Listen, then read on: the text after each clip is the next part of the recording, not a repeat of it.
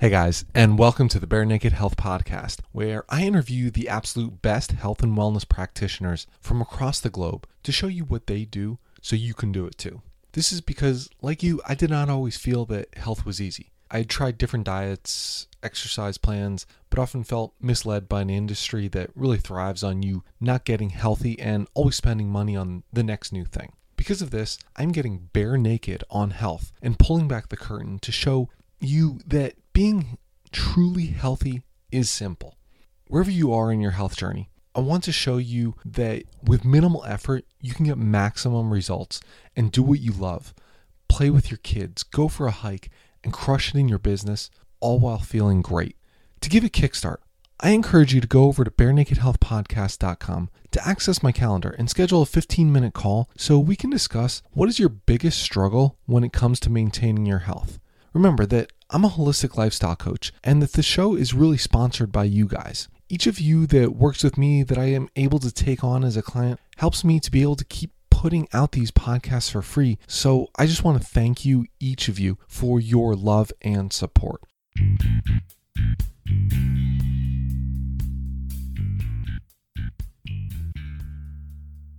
Hey guys, I'm your host Nick Horowski, and welcome to the Bare Naked Health Podcast, episode number 97.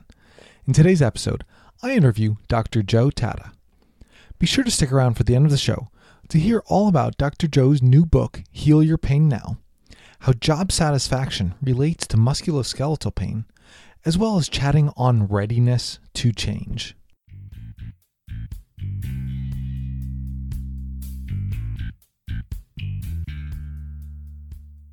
Alrighty guys, and welcome back to another episode of Bare Naked Health Podcast. Today on the line, I have Joe Tata. Now, Joe, first question I ask everybody who comes on the show is, tell us about your health journey in 10 sentences or less. Wow, 10 sentences or less, Nick. That's an interesting one. Well, let's see. Sentence one, my mom was a nurse, and I watched her not only take care of children with cancer when I was much younger. She worked in a hospital where she did adolescent cancer medicine. So she was a big inspiration on me going into healthcare and becoming a physical therapist. But I also watched her go through her own health struggles. So I watched someone who, I loved and I held in high esteem, who did wonderful things for other people, kind of have to negotiate her own health challenges and the healthcare system on her own. Two, when I was 3 years old, my parents stuck me in a class called Swim and Gym at a local YMCA, where it was a half hour of swimming classes and a half hour of gymnastics classes. And I just took off with gymnastics. And if you see me online, you may not know how tall or short I am, but I'm only about 5'7". So it's kind of the perfect height to excel in a sport like gymnastics. I'm mostly like a fast twitch athlete, so I love that sport. That's not a swimmer's body, yeah. No, I don't like to run long distances or swim or any of that stuff. So that was kind of ingrained, at an early age of just, athletics and movement and how important that is for the body. Then, of course, going through physical therapy school, you obviously get educated. What am I up to, 5 sentences? Again, it's just a brief history, and then we can dive into certain things. So, yeah. Yeah, I've had my own struggle with chronic back pain, and I've also had my own struggle with autoimmune disease. So that kind of wraps me up as a whole, as an individual. And then, of course, working with patients one-on-one who have chronic pain, you learn the most from your patients. Yes, absolutely. Joe? Yeah, I'm here. Oh, can you? Sorry, sorry guys, got lost there for a second. Joe, sorry, you were saying low back pain, the autoimmune, but you still learning a bunch from the patients. Yeah, I mean, I think, no matter how many courses you take and no matter how many studies you read and books you can pick up, they're all really wonderful, and they all should be part of, if you're a clinician, that's part of your journey. You take into your education courses, there's always something new to learn from. But, taking those principles and applying them to your patients or your clients and seeing how they work and what doesn't work can not only teach you how to improve your practice, but I think it also teaches you a lot about your own health. So that's kind of my journey right there. Well, if you wouldn't mind sharing just some of the, like you said, the autoimmune conditions, the low back pain, because I think this ties, hey, you recently wrote a book then too on like just healing pain. Like how have you taken that journey, especially with the low back pain, the autoimmune condition, and brought it together to be able to share it to people? Yeah, so I talk about some of this in my book, Heal Your Pain Now. But the back pains first. I mean, I as an athlete, as a gymnast, I actually had very few injuries. I had a couple ankle sprains and some rotator cuff tendonitis. But when I stopped competing and I said, okay, I need to study full time and focus on physical therapy school, which can be time consuming. About 2 years into that, I had excruciating back pain. And, typical pain in my lower back, in my left buttock that ran down the back of my leg. Went to see all the professors. So what was great is I was in PT school. So, right to them and they started treating me.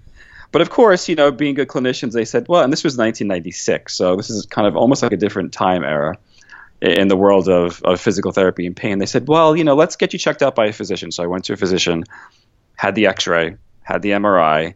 They put me on an anti-inflammatory, which totally ripped apart my stomach. And they said, you have this herniated disc in your back and, we should, maybe take care of this through either surgery and things like that. And I was like, at this point I was already in PT school. So I was like, well, I'd like to try to treat this, conservatively first and see what happens. So if I wasn't educated, and I think the work that you and I do is important because not only do we treat patients, but we educate people in our clinics, we educate people online, that there are other options to heal from pain, and a lot of them actually work better than some of the surgical options. So I treated that conservatively, but I realized somewhere in school, I realized, okay, there may be something biomechanical going on because I'm sitting probably upwards of like 14 to 18 hours a day, depending on what course and semester we were in. But I also realized that, okay, for the first time in my life, I'm stressed out. I've got student loans on my back. I've got, a new scenario where I have to, maintain a certain grade point average. I'm in clinic now where, you're being challenged on a daily basis. So stress comes into your life. So, I started to really look at pain at, kind of from a young age. At that point, I was only about probably 24 years old. That, okay, obviously how we move and how strong we are and the structure and function of our joints is important. But there's also something else going on, kind of on a more psychosocial level. And I think it's, we can't ignore that in our patients. It's something that we have to bring into our own practice and into our own lives. So that's kind of the back pain story. The autoimmune story is something that's really interesting that I spent a lot of years working on. I've been to probably upwards of 20 different types of physicians trying to figure it out. So when I was about 22 years old, I went on vacation to Cancun, Mexico.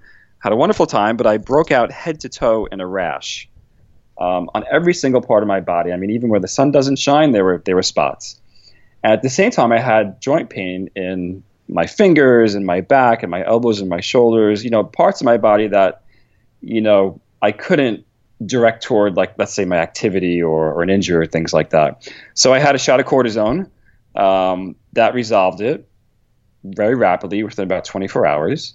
And for a period of time, for probably about 5 years, whenever I went into the sun, if I wasn't exposed to it, like just a little bit, I would get these reactions that would happen all the time. And they put me on cortisone, constantly putting me on cortisone. And as you know, cortisone is a powerful anti-inflammatory, but it can also do horrible things like cause, bone thinning and cause changes in your gut and all sorts of other, physiologic changes. So through the study of nutrition and functional medicine, I found out that I had an autoimmune disease, one of the kind of rare autoimmune diseases out there that aren't quite heard of. And I learned how to heal that naturally through mostly a nutritional approach by keying into certain dietary factors, certain nutritional factors, and certain types of supplements. So what kind of shift did you make? Like, what did that look like for you? Like, okay, wow, food actually does affect what I eat. Like, was there an aha moment where it's like, hey, when I take this out, I feel better. I don't have this joint pain. I can go out into the sun and not have these reactions. Yeah. Or did it take a lot of just trial and error over and over and over? Well, as a physical therapist, we know some of this information. It's taught to us in school, or we get it, in continuing education courses or working with patients. Like if you look at lupus patients, a majority of lupus patients also have skin conditions that they react to. And, oftentimes we're like rubbing things on the skin where obviously, these kind of biochemical or biochemistry, nutritional factors are happening obviously in the body. So for me, it was it was really kind of like another rung on the ladder, figuring out what, keeps someone healthy, obviously. We know that movement and nutrition is probably about 80% of what keeps someone healthy.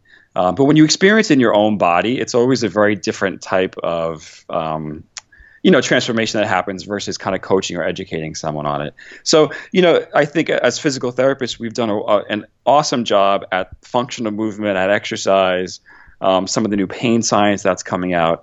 I think the one thing we have to maybe, grasp on a little bit more strongly too is the nutritional part, and to look at our patients and say, okay, do our patients have metabolic syndrome? Do they have obesity? Do they have diabetes? Do they have an autoimmune condition? And what can I do for them in addition to movement that's going to help them, heal their pain and cure their health problems? Now, how do you try and reach out to people with that? Because I find that sometimes even just bringing up the topic, people get very defensive. So I'm just curious on sometimes with other people, how they go about that to just, hey, try and address it. I mean, certain people are certainly more open to it than others, but sometimes it's, hey, you've cleaned up. Hey, mechanically, they're looking good. Like you've done as much as you can, but it still isn't cleaning up because there are other factors that just flat out come into play. Yeah, it's a great question, and the answer to that really is we're talking now as a clinician, how do you approach your patients? And I really think you have an opportunity the first visit to sit down with your patient, obviously, and talk to them and say, you're having, I don't know, let's throw something out there, back pain. There are mechanical issues for back pain. There are stress-related issues for back pain, and there are also nutritional issues for back pain. During our first visit today, I'm going to give you, maybe some functional assessments to see how you are in those specific areas.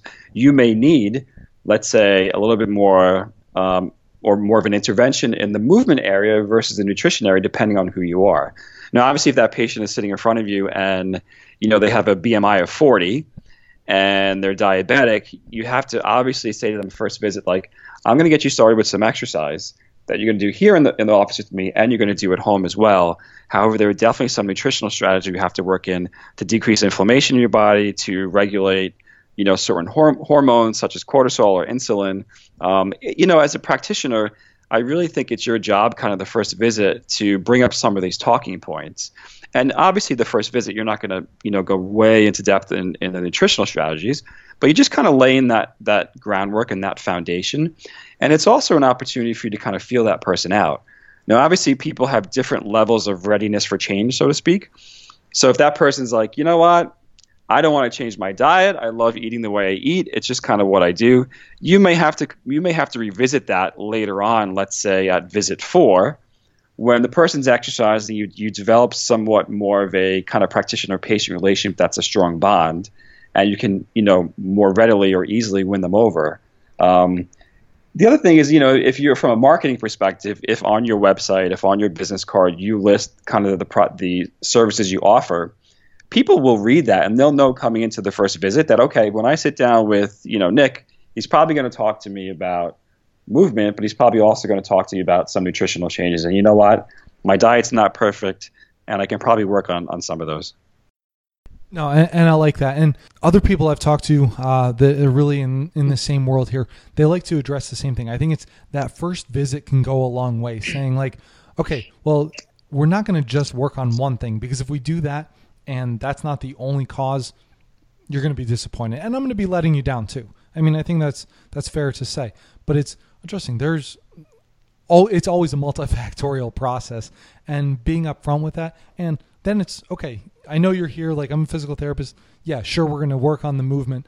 But as you said, then it's the feeling out, like what else are they ready for at that time? Because if they're not ready for other things, you can't help them with it no matter what.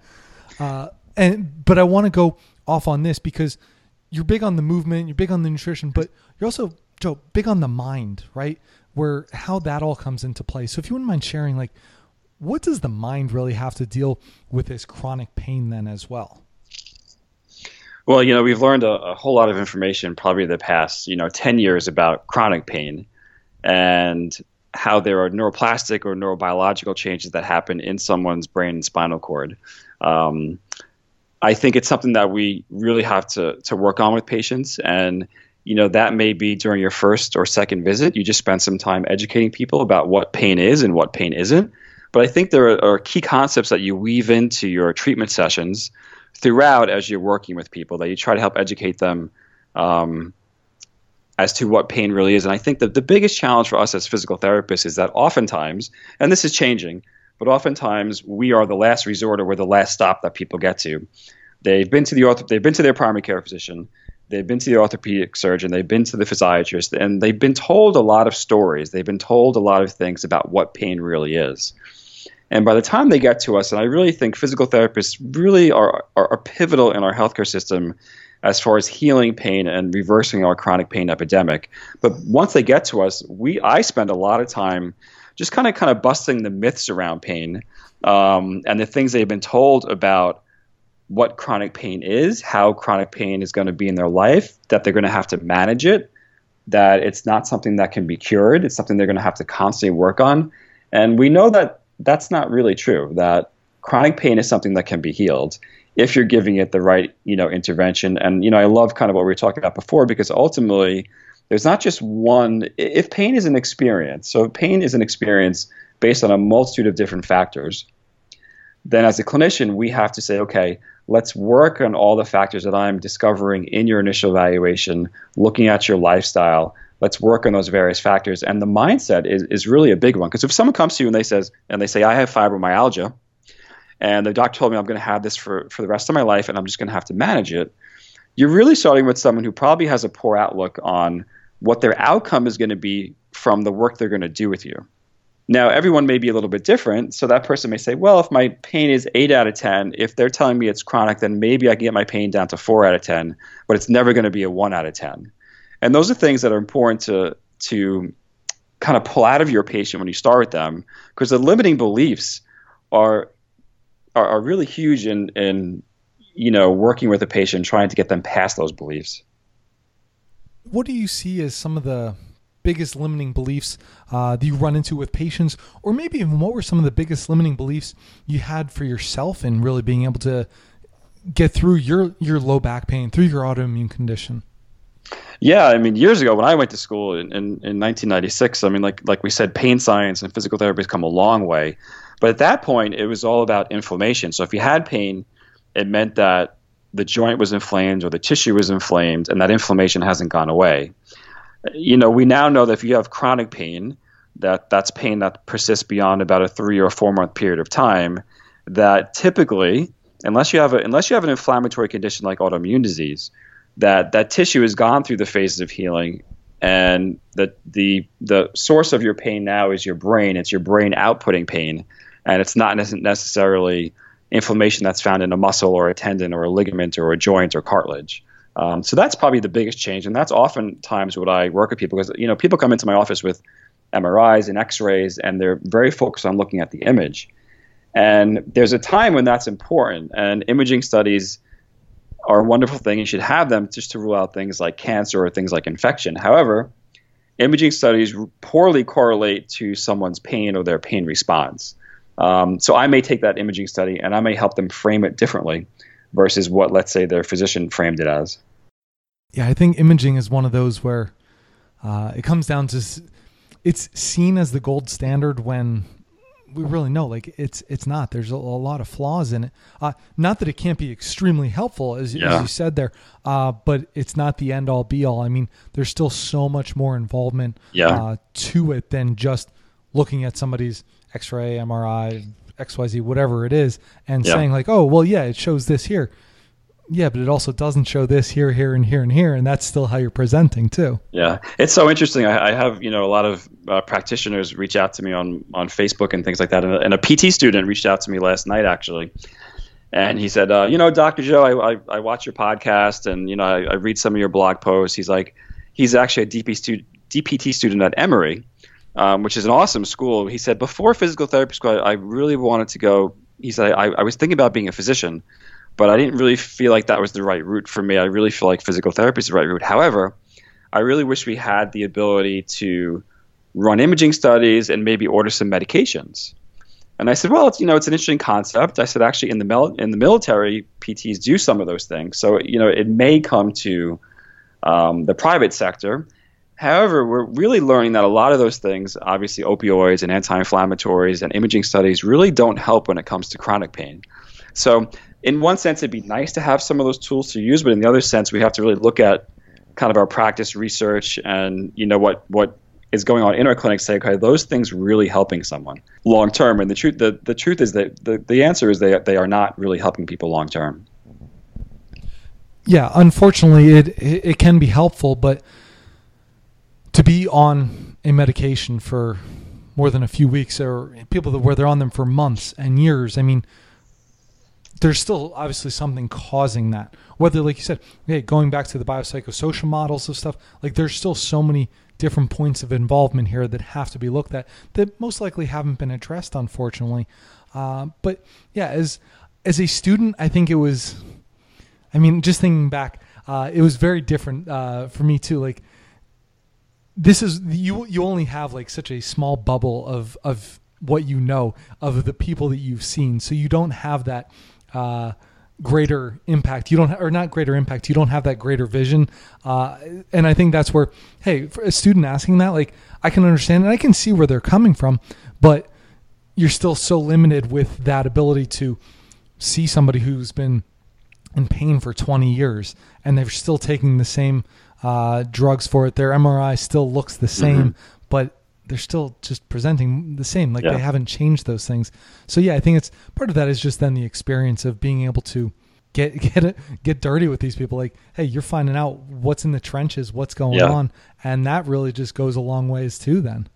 Yeah. What's interesting, I had to really sit back last night after I had this little, instant message exchange on Facebook. And I said, okay, this is a first year DPT student. So, he's gotten some of the basics down pat.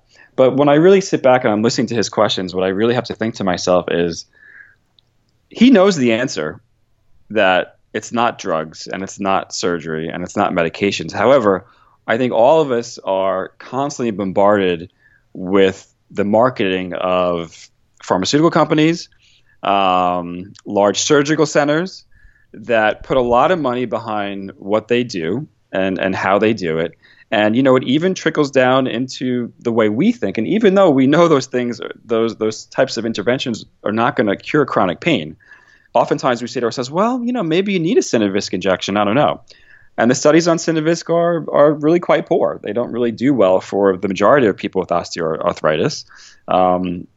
And looking at the joint and saying someone has arthritis may not even be what we need to be looking at when someone comes into our clinic or comes in for treatment. So it's fascinating to me. I think it shows me as physical therapists, we still have a lot of room to work toward and a lot of room to make as far as, marketing what we do exactly to patients and how it's going to help them and showing them the positives of that versus something like, an opioid, which can cause everything from addiction to nutrient depletions to something called hyperalgesia.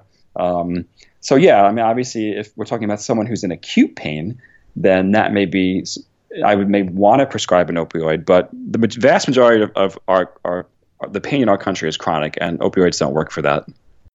So Joe, I want to shift gears here a little bit, but I'm curious about your diet. Like, all right, hey, how do you eat, like on a daily basis, day in, day out? What are the things that you're putting in your body that, I mean, hey, are helping you protect yourself from the autoimmune conditions, stop the low back pain from coming back, but just, hey, thriving. I mean, keeping that mind sharp so that you can come up with all of this to share for people. Yeah, it's an awesome question. So my diet, as far as, everyone wants to know what you don't eat first. I don't eat gluten and I don't eat dairy. Those are about the only two things that I stay away from 100% of the time, just because I'm extremely gluten intolerant and extremely dairy intolerant, and they cause inflammation both in your gut and your body if you have those intolerances for long periods of time. Soy is another thing that I really don't eat. If it's a kind of organic fermented version of soy that you can find, then maybe I'll have a little bit of it, but it's something else that doesn't quite agree with me. And it actually, I was just talking to a functional medicine physician of mine who sees a lot of men in their 50s and 60s, and he says that men who eat soy have lower levels of testosterone. So I'm like, okay, that's not in my diet, obviously, because Yeah, the xenoestrogens coming from there, and the xeno and the phytoestrogens. I mean, Yeah. it's just the same thing as all the plastics too. It's causing the same testosterone drops in males. yeah.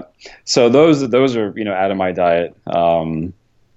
As far as a daily basis, like in the morning, I'll have some eggs with a little bit of a side salad, or I'll have a protein shake that I throw in with some coconut milk and some mixed berries and some flax seeds, things like that. I eat a lot of my diet tends to be extremely low carbohydrate. I tend to be a little more on the ketogenic side, although I don't maintain myself in ketosis 100% of the time.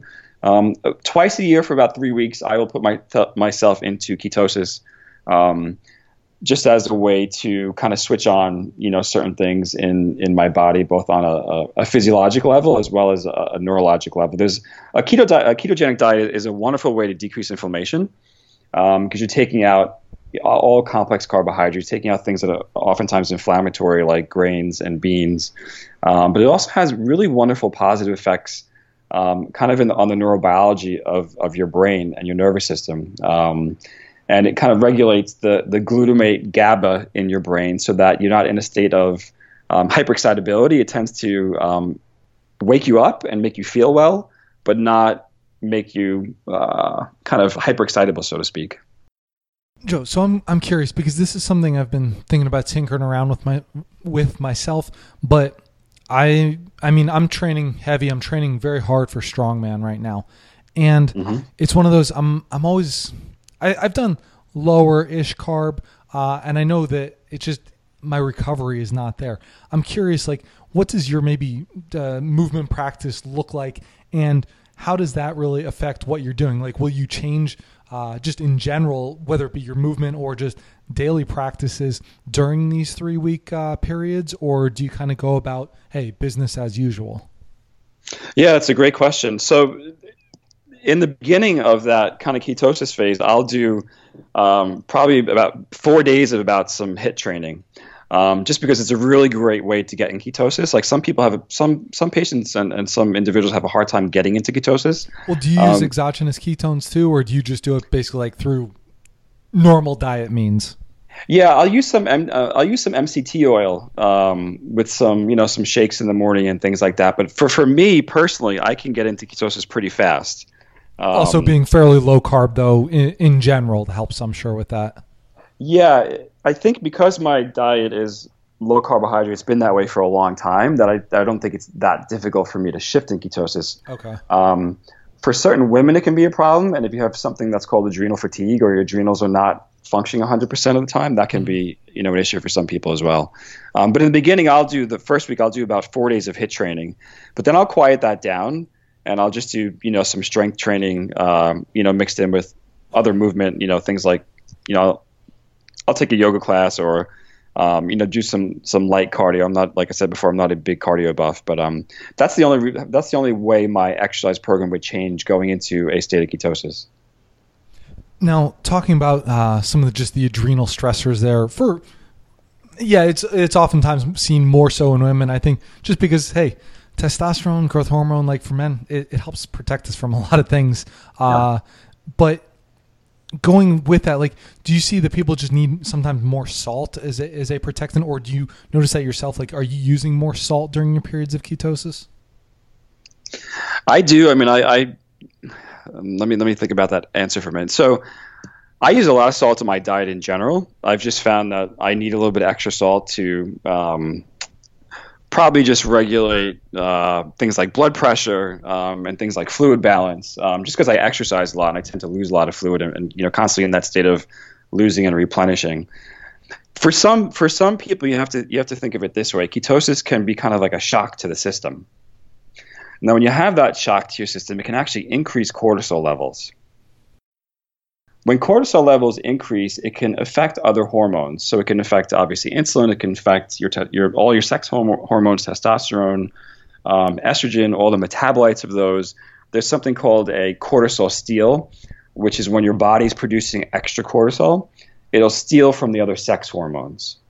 So if that's the state that someone winds up in, obviously you can test this, although it's oftentimes difficult to have testing done, every week. You'd have to look at your sex hormones.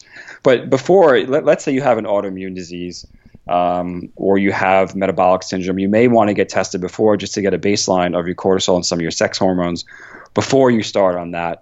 And I don't throw patients into ketosis right away.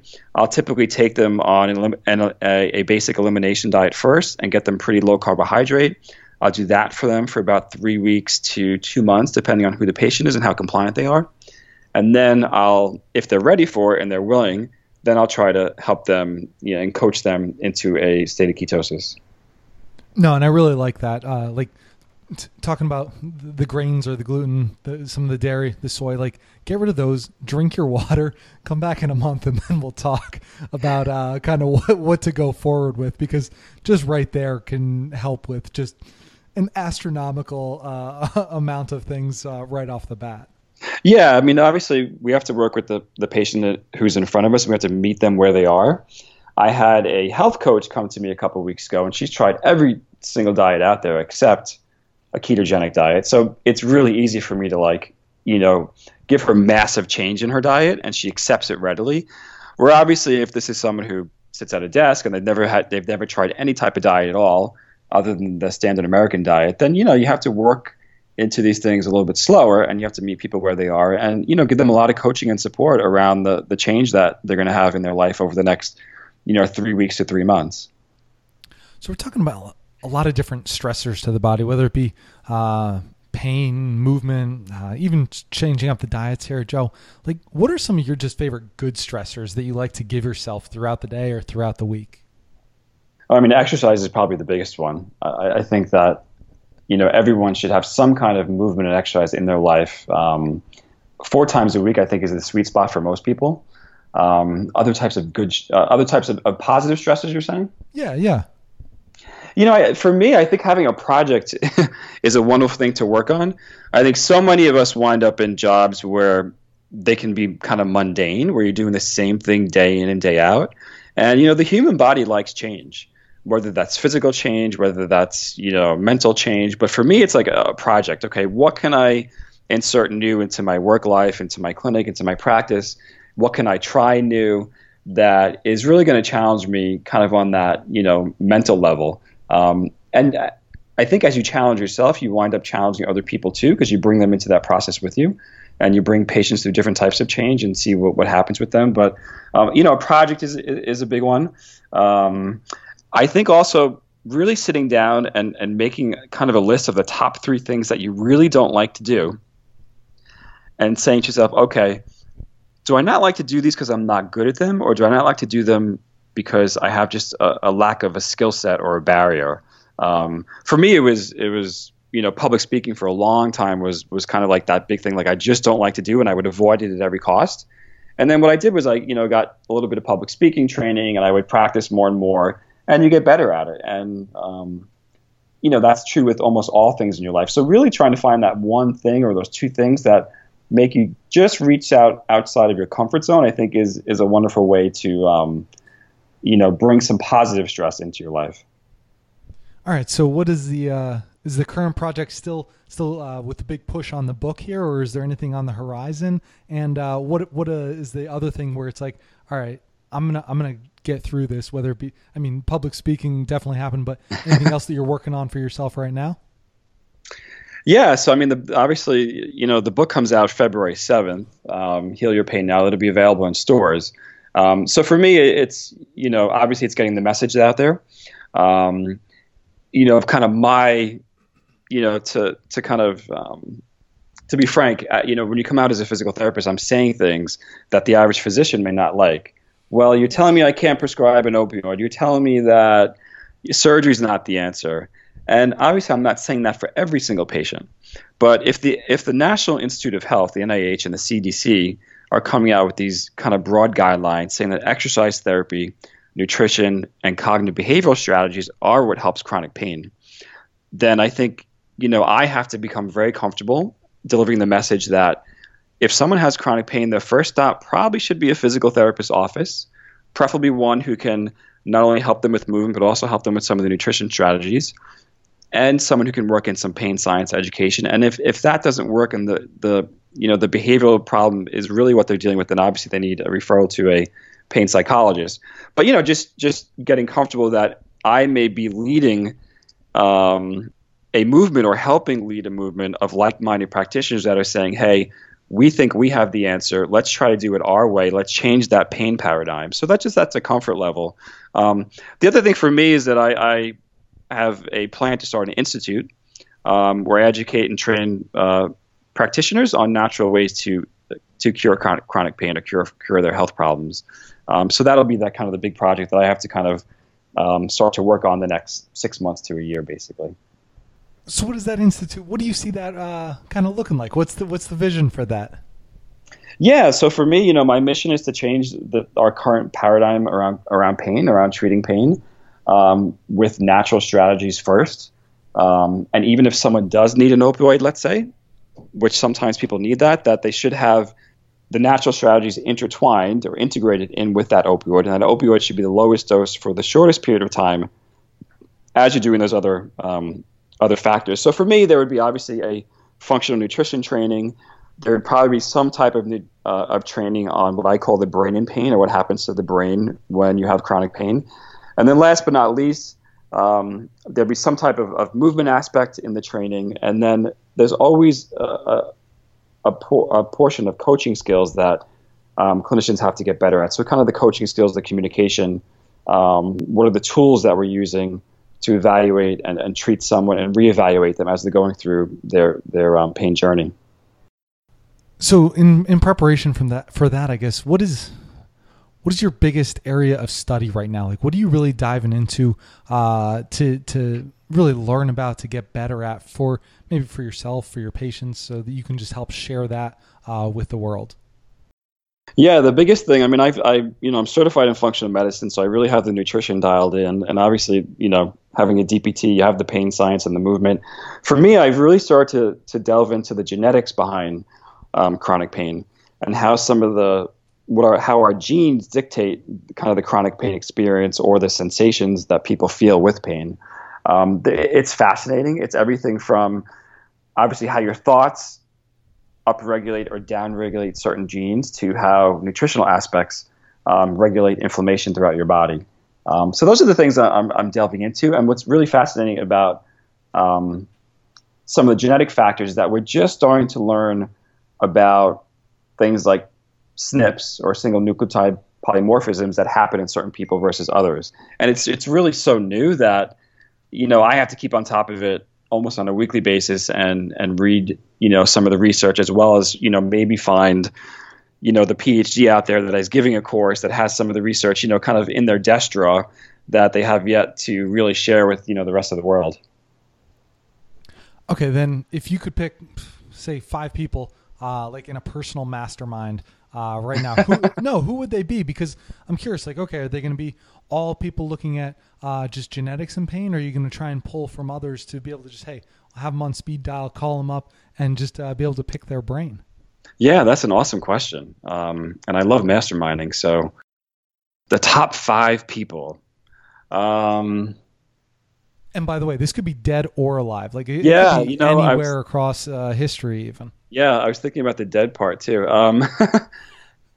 Well, there's a physician out there, and his name escapes me right now, but he's done a lot of research into the genetics of the human body, and some of it revolves around pain. So I would bring him, and his name just escapes my mind right now because I've seen him mostly in research papers. Yeah. I think some of the top pain scientists, whether it's Adrian Lowe or Lorimer Moseley, and I've had an opportunity to interview some of the people who have gone through like their PhD training, have some really fascinating things going on in the world of pain science. I think bring someone in on the spiritual level would be huge, because I think the one thing that we really don't talk about is kind of how purpose and passion and spirituality is involved in pain and the pain experience. So Marianne Williamson is a woman who teaches something she teaches the foundational principles of something called A Course in Miracles, which teaches general spiritual practices and how they relate to your life.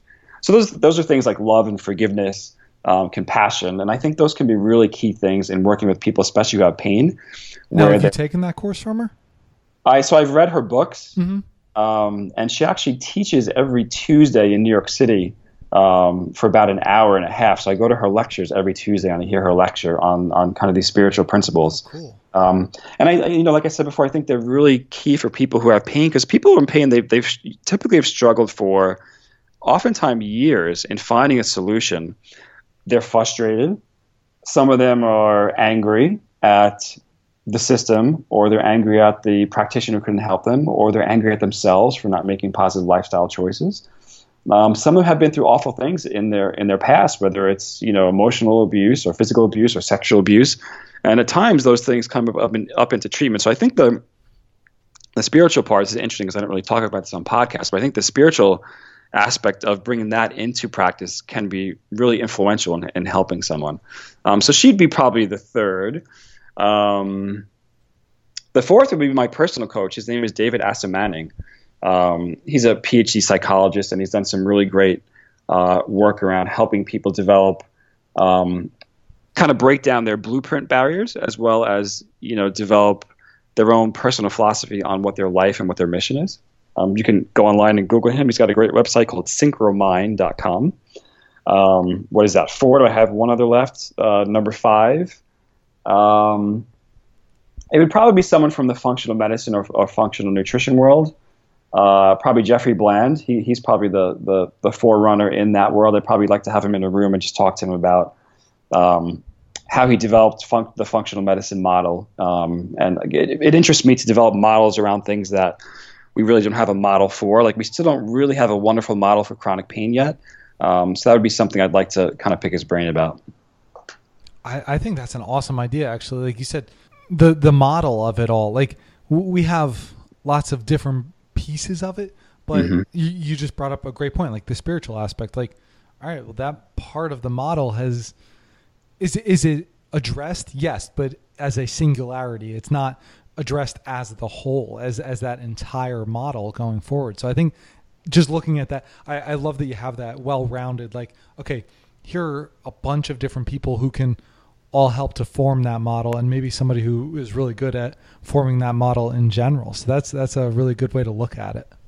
Yeah, I mean, I think when you look at, especially in our practice where you see so much musculoskeletal pain, and I read a study recently on how people's job satisfaction correlates with their musculoskeletal pain.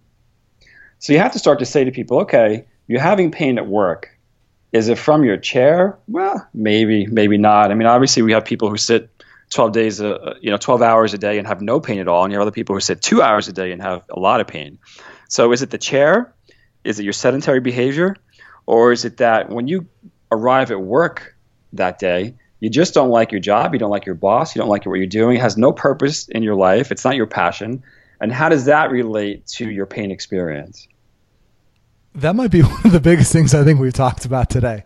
I think that's a really cool, like, I always think of how does happiness play in, just as a whole though, like, but I never thought about it just from the standpoint of, oh wow, it might not be that you just sit in front of a computer. You might be fine sitting in front of a computer all day if you are just like drooling over what you're doing, just absolutely diving into geeking out on it, versus you're waiting for that clock to ring. You're just like staring at it and it's going at half speed just because you want to get out of there so badly.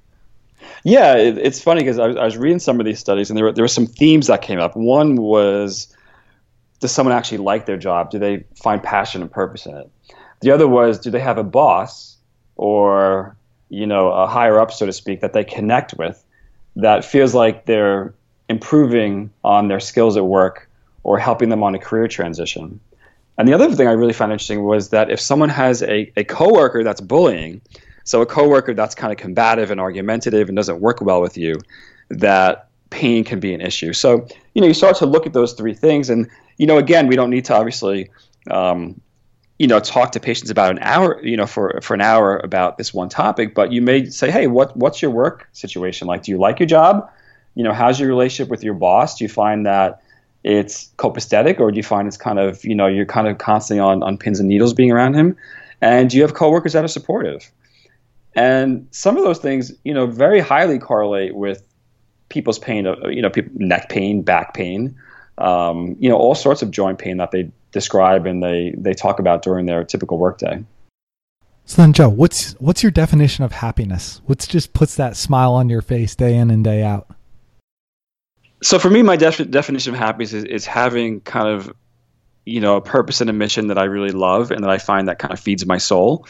And then for me, it's finding kind of the 5 friends or family that I have around me that are always supportive, as well as kind of those 5 people in my profession, so to speak, that are on the same path as I am. And then just working on those things and seeing that kind of change and progress in my life. I think there's nothing worse than when you're stuck in your life, whether you're stuck in a job or whether you're stuck in your personal beliefs or whether you're stuck making the same salary. I think that when you have this change, the human body, like you said before, the human body loves change. So for me, if I have just the right amount of change, that really makes me happy on a daily basis. I like that you bring up change because people often fight change as it's a negative thing. It's hard to change, but change is what keeps us going forward. Like that's what keeps progressing us, whether it be our physical bodies, our minds, like the mental aspect, but it's really kind of what pushes us. And it's fun to be able to challenge yourself and to keep going forward, because if you just become stagnant, I mean, that can be that pain. That can be just that cell death, even like just the no more going forward. It's just everything just becomes sedentary. Everything slows down, stops, and you don't get to progress on a cellular basis, on a human basis, just on that, even that spiritual basis that we're talking about, just going forward with the rest of your life. Yeah, and all of us there are times that we don't like change. What I've become more comfortable with is kind of that daily struggle that, probably once a day there's something comes up that you wish could be better, or you wish you could change it, or you wish you could improve it. And just becoming comfortable with that change can be a really huge thing, where so much, especially in physical therapy, we're so focused on goals. All right, what's the 4-week goal? What's the 8-week goal? What's the goal this week? And those are really important. And obviously sometimes we need that to get reimbursed for insurance. But there are so many little things that we have to be comfortable with first, some of those little struggles that we have to be comfortable with as practitioners, as well as patients, as well as just, human beings functioning on a daily basis. And when you get comfortable with that uncomfortableness, I think is when the magic starts to happen. Because there have definitely been periods in my life where I was very uncomfortable with change, and I didn't want to change, and I didn't want to take on new projects. And, you kind of put yourself into this corner where you can't back up any further. So the only place to go after that is forward. And I think we see that in so many patients that, okay, you've stopped moving, you're depressed, you're sad, you don't go out anymore, you don't exercise, your diet's poor. There's nowhere else to go now except forward. And, you may have to be a little uncomfortable saying, you know what, I can't have that, Frappuccino thing I used to have in the morning that probably had 500 calories and full of sugar. So I'm going to be uncomfortable with those cravings for a day or two, but then I'm going to feel so much better. So the same principles we apply in our own life, you have to kind of walk the walk, and you start to apply those principles in your patient's life as well. I think there's nothing worse than a clinician that doesn't kind of walk their walk, where they're talking about exercise, they're talking about nutrition, and then, their weekend is just a bomb of, sitting on the couch and eating Cheetos, so to speak. Yeah, I couldn't agree more with the not only the talk, but walking the walk. Like, hey, if you're promoting health in any way, if you're a healthcare practitioner in any way, you should be exuding health. And if you're not at where you want to be, like we're talking about, hey, change. You can make the change just like your patients can. If you're making that change, they're going to, even if you're not that healthy right now, they're going to be so much more on board with you just because you're trying to progress yourself and get to that healthiest point in your life, wherever that is, that there's going to be a lot of help going on for everybody involved then. Yeah. And when I say walk the walk, I want to make this a clear point too. It's not to say that as healthcare practitioners and me as an individual that I'm perfect.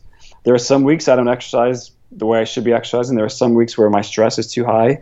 There are some weeks where, I fall on some of the diet and nutrition strategies. But when I say walk the walk, it means I'm on the same struggle and path as you are, or I'm trying different things. Some weeks I just look at myself in the mirror and I'm like, God, you got to do better this week. And other weeks I feel like, $1 million and I'm like, hey, I did everything right this week. I feel great. I feel energized. My head's clear and I'm feeling strong and I have no pain. But, it's a journey that we're all on, whether it's, about health or about, making those positive changes and habits in your life. So I'm curious, talking about like the spiritual part here, with going to these lectures from Marianne, like what are some of the things that you've learned from her, the changes that you've implemented just from reading her books, going to some of the lectures? Like how has that impacted your life? Yeah, I really pulled you in on that spiritual part, Nick, huh? Well, that's something that I'm always intrigued by though too. Yeah. I think that, as you said, like it's part of maybe that model of the chronic pain that can be overlooked. So I'm curious, how has that really had a dramatic impact for you? And maybe other people can pick up on, hey, something you say, or it might spark something in them. It's like, wow, I am missing something here too. Yeah, I mean, for me, so I'll give you the first, as a clinician, there was a period of time where I was extremely frustrated and I would say angry with, quote unquote, the system. And now I don't take insurance. I have a direct practice, but there was a while where I took insurance. I had to deal with the authorizations and the paperwork and the denials. And, as physical therapists, we know that all that takes a lot of time from the care. We could take that time and turn it into care for a patient. So I kind of was very angry at the system. And then I realized that anger was not serving me in any way, really. It was probably destroying my health in a lot of ways. And it probably wasn't helping my patient practitioner relationship. So in some ways, I'm sure that anger showed up in my life, even though no one actually said it to me. I'm sure it was there. So those spiritual practices, when you look at spiritual practices, no matter what they are, whether you're Catholic, Jewish, Muslim, forgiveness oftentimes comes up into that language, into that vocabulary. So for me, it was like, okay, this is the system I'm working right now. I'm going to forgive that this system is obviously not ideal and it's not helping people. And once I did that, once I kind of gave into a little bit of forgiveness, all of a sudden something else kind of opened up in my life. And that's where I kind of had this bigger mission. It was like, okay, if I know this system isn't working, it's not the best system, then what part do I have, or what role should I be playing along with you and along with everyone else who's trying to make the system better? What role do I have to make that system better on a daily basis? And that's when I said, you know what, I'm going to write a book. I'm going to start a blog. I'm going to start a podcast. And I can't change this alone. I look at it as we're kind of like one mind. If I could change everything by myself, that would make me, kind of holier than thou, or the highest on the spiritual chain. And I look at it like I'm just part of one brain. I'm part of a larger movement, and we're all moving in that direction. But for me, it really started with that forgiveness aspect. Because if I would have stayed angry at, the physicians for not referring the patients to me first before they went to surgery or before they tried an opioid, or the insurance company for the denials, if I would have stayed in that for, my career, I'm sure I probably eventually would have left because it would have, worn me down. But it didn't serve me and it didn't serve my patients in any way. No, that I appreciate you sharing that, because I think that allowing us to just forgive whatever things that are coming up in our life really will allow for a lot of clarity and a lot of healing to be able to take place then too. Yeah, and when we look at the patient side of it, there have been some great studies done on patients having to forgive themselves, actually. That forgiveness of self was at times the most important factor in someone healing their chronic pain or their chronic health condition. So when you talk about forgiveness of self, it's like, okay, well, maybe I shouldn't have taken up smoking when I was 15 and I'm now 40 and I'm still smoking. And, I could potentially put myself in the path of, let's say, cancer. Or, I know I shouldn't have been eating, fast food every day. Let me now try to get myself on, that better path. So forgiveness for me is a big thing. I talk about it a lot to patients. I try to practice it in my life. The other factor that I learned through some of these spiritual practices was the concept of time, and how that time is really kind of a relative factor. And, we know this from physics and from Einstein. But again, when you're in your daily life and you're in that daily grind and you're focused on, okay, when's the next patient coming in? I have to get this patient finished before the next patient comes in. And the insurance company only gave me 8 visits, so I have a time factor of only 8 visits, or let's say that's maybe 4 weeks if they're coming in twice a week to get them better. So I've kind of loosened up my own perception of what time is and how it constrains not only my personal goals, but my goals with patients as well. I like it. I like it. As you said, Einstein, I think he was hitting some things on the right head there with the concept of time then too. Yeah, I mean, I think especially if you're accepting insurance as a practitioner, you're going to get that letter that says we're giving you 8 visits, and as a physical therapist, you want to help every single patient that comes in. You want their pain to be absolutely zero, but there's ways to kind of take that piece of paper that says 8 visits. Then you go into, you sit down with your patient, you say, we only have 8 visits. You may or you may not be 100% at that time. When we get to the end of the 8 visits, let's talk about how you're feeling. Let's reevaluate you. You may need to come back in, and that may need to be a cash-based service, or we may need to put you in a group setting, or you may need to go do your exercises for 4 weeks on your own and then come back in for a checkup once every other month. It really, when you start to look at time differently, it starts to expand your entire mind and change the way you practice on a lot of different types of levels. And I think that can go whether you're accepting the insurance or even cash-based, because other times people are just coming to you, they're like, here's $1,000, fix me. Like, yeah, or $10,000, whatever it is. They just want to buy their way out of it. But right. the concept of time still comes into play. It's, hey, this might have happened to you over a year, over 10 years, over your entire lifetime. Unfortunately, it's not going to just be that quick fix, no matter how much you pour into it. Yeah, that's a really wonderful point. And I think when people come to us, our responsibility is to help shorten their learning curve and to teach them the strategies and the tools and the techniques and the habits that are going to make them better. But ultimately, and this is another thing that came up as I started looking at kind of some of these spiritual practices, I'm not responsible for someone's health. I'm responsible for teaching you how to make you healthy again, how to heal your pain. But I'm not necessarily responsible for your outcome. You're responsible for your outcome. So and some people don't like to hear that initially. It kind of, they feel like, well, you're the quote unquote doctor. You're calling yourself doctor, so you should be able to fix me. And it's like, let's go arm in arm. I'm going to take you through this journey. But ultimately, when we get to the end of this journey, it's up to you to kind of you continue on that journey so that you heal 100%. I think that's an awesome way to look at it. So, I mean, Joe, I want to be respectful of your time here. Hey, we've been geeking out on all this stuff, loving it for sure. A couple last things that I ask everybody who comes on the show. One is, who would you want to hear on this podcast? And what is it that you would want to hear them talk about? Or like, what's something specific that you would want to ask them? Well, we've talked a lot about Marianne Williamson today, which is really interesting because I'd like to get her on my own podcast. So, hey, if you can get her on your podcast, more power to you. She's quite a busy lady. You have her on the show. What's like the one thing you want to get from her? The one thing I would ask her is, it's a tough question, Nick, because it's a lot. She's a pretty powerful lady. I would ask her what is her view of what the root cause of pain is in the client she's seen, and how does she deal with it? Because she works primarily from that spiritual level. So I know she's seen patients who've been through everything, and she's like the ultimate last stop. So I'd like to know how she looks at pain and how she heals it from a more spiritual level. I think that would be awesome to hear really anybody kind of dive into that who's really on that spiritual level.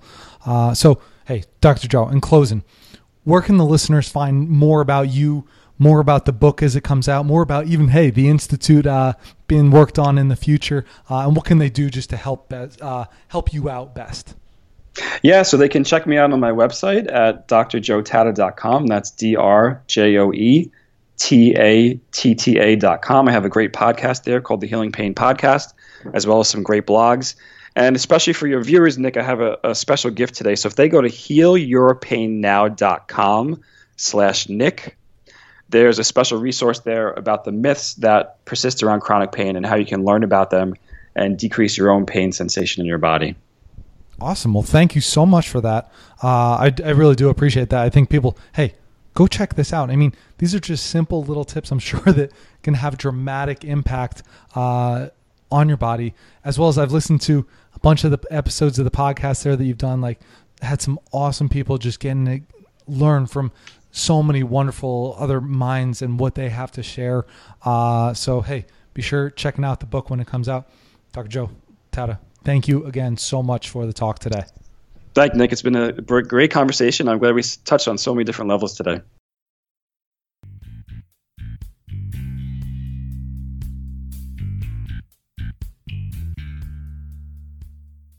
Thanks again for listening. And don't forget to head over to barenakedhealthpodcast.com to check out the show notes for today's episode. While you're there, go to my calendar and schedule a 15-minute call so we can discuss what is your biggest struggle when it comes to maintaining your health. Remember that I'm a holistic lifestyle coach and the show is sponsored by you guys. Each of you that I work with helps me to be able to put out podcasts like this for free. So thanks again for your love and support. Finally, if the show has helped you out in any way, please head over to iTunes to give the Bare Naked Health Podcast a positive comment and 5-star rating. This really goes a long way in getting the word out with how simple health can be and helping to share the podcast with others. So thank you.